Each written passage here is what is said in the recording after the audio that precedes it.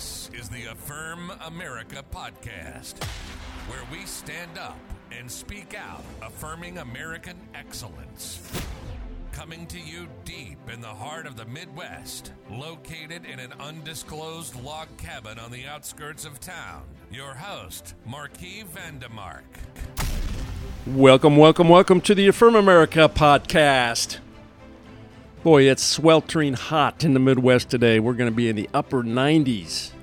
Humidity, heat wave.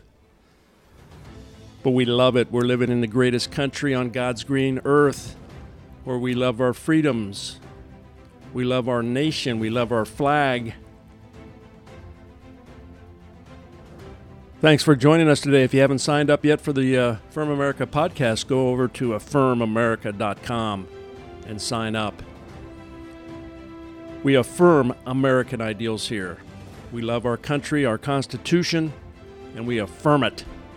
You can reach me at marquise@affirmamerica.com. All right, today is your top 5 headlines for this Wednesday, June the 15th, 2022. Headline number 5. President Biden snaps at critics who question his administration's spending. From Breitbart, President Joe Biden appeared angry about criticism of his multi-trillion-dollar agenda causing inflation, boasting he was helping Americans suffering from the coronavirus pandemic. "I don't want to hear any more of these lies about reckless spending," Biden cried. "We're changing people's lives." The president delivered a fiery speech at an AFL-CIO union conference in Philadelphia about the state of the economy as his approval ratings continue falling. Katie Pavlich, "You're changing people's lives, all right, for the worse."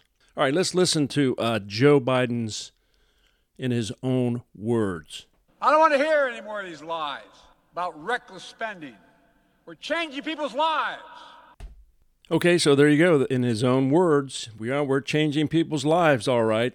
And of course they're lies. Every time you go to the pumps are lying to you. The price of gas at $5, $6, depending on where you live. It's all a lie. Those are just, nobody's telling you the truth when you have to pay those gas prices. Or when you go down there to the grocery store and you see meat that's too expensive to purchase, that your grocery bill is going up and up and up. Every time you open up your retirement accounts, you see it losing value. Yeah, these are all lies, President Biden. So this is what you get when you vote in Joe Biden, whose history throughout his entire career has always been on the wrong side of all the policies. He's in full display, full colors. You can see him. He's transparent as all get out. You see exactly what you get. So just remember that when the midterms come and what everybody needs to do, we need to get out and vote. And that's our responsibilities, nobody else's. All right, headline number 4. January 6th committee postpones Wednesday's hearings.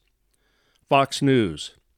The House Select Committee investigating the January 6th attack on the U.S. Capitol postponed its Wednesday hearing and will instead hold its third public hearing on Thursday.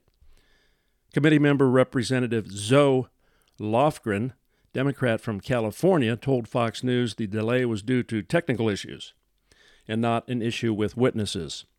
The committee held a primetime hearing last week, followed by a hearing on Monday. "Yeah, it's just technical issues," Lofgren told Fox when questioned about the postponement. "I mean, we were, the staff putting together all the videos, it was overwhelming, so we're trying to give them a little room." From Breitbart.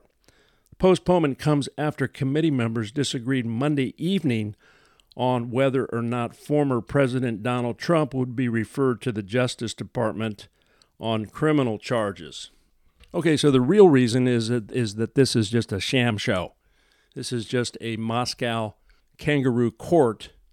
This is not a bipartisan committee. This is a one-sided committee. It was selected by Nancy Pelosi, the Republicans who are obviously hostile, and the Democrats. This is all scripted by a professional media person. They're reading off of teleprompters. It's all designed to destroy their political opponents. This is what this is all about. It's just a big sham show. It's not legitimate. It's not credible. They can't even bring charges against anyone. That's not what they're there to do. It's just a reporting, which is just a media show to try to disenfranchise the voters from the Trump era. The Republicans did not vote, but it's actually backfiring on them. It's just making the supporters more determined, more energized. Just keep doing what you're doing because the midterms are 5 months away, and it's going to be a tsunami bloodbath. All right, headline number 3. Democrats urge party leaders to help curtail Obamacare premium hikes. From the Business Insider, a large group of House Democrats are stepping up pressure on party leaders to revive their stalled economic agenda and avoid hitting voters with huge health care bills only weeks before the November midterms. 57 members of the centrist New Democratic Coalition, led by Representative Susan DelBene of Washington, signed a letter meant to highlight the steep health insurance premium increases that many people would face if a pandemic-era financial assistance program expires in December. The cohort included many Democratic lawmakers locked in tight re-election races this fall. Democrats bulked up federal subsidies to cut monthly premiums for millions of Americans purchasing individual health insurance plans under the Affordable Care Act.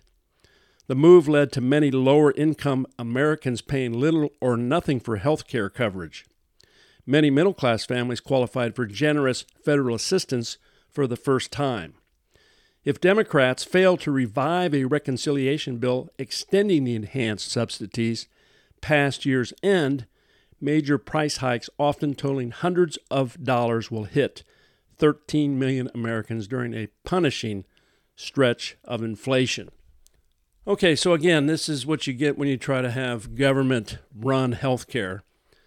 These are the exact things that are creating the inflation, guys. This is spending, printing money for things that we have no business involved in.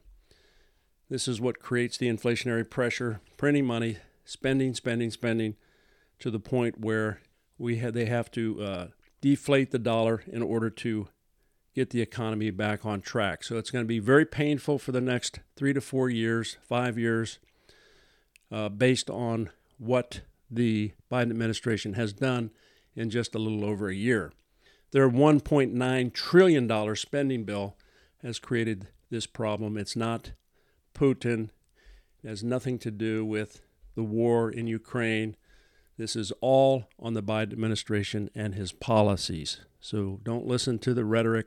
Don't listen to the lies. That's not what's going on. All right, headline number 2. New York Democrat Jamal Bowman warns of a civil war if Republicans win midterms. From the New York Post, progressive Democrat Representative Jamal Bowman warned of a stark outcome if Republicans can take back power in November midterm elections, one that would embolden far-right extremists and white nationalists who he claims have been pushing for civil war. During a Saturday interview with MSNBC, the cross-connection with Tiffany Cross, the Bronx-Winchester member of the congressional squad, led by socialist darling Representative Alexandria Ocasio-Cortez, claimed Republicans will quickly take action to halt Democratic progress in the investigation into the January 6th Capitol riot, saying the House Select Committee's findings would be completely suppressed. So, okay. So, of course, it's the right that's the radicals, right? We're the ones causing all the problems. But here you see a Democratic congressman calling for civil war, also accusing Republicans as being white nationalists and racists.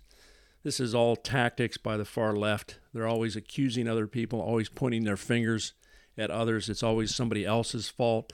It never has anything to do with them because they're so much more holier than thou. They know what's right. They're the elitists. They're on the right side of everything.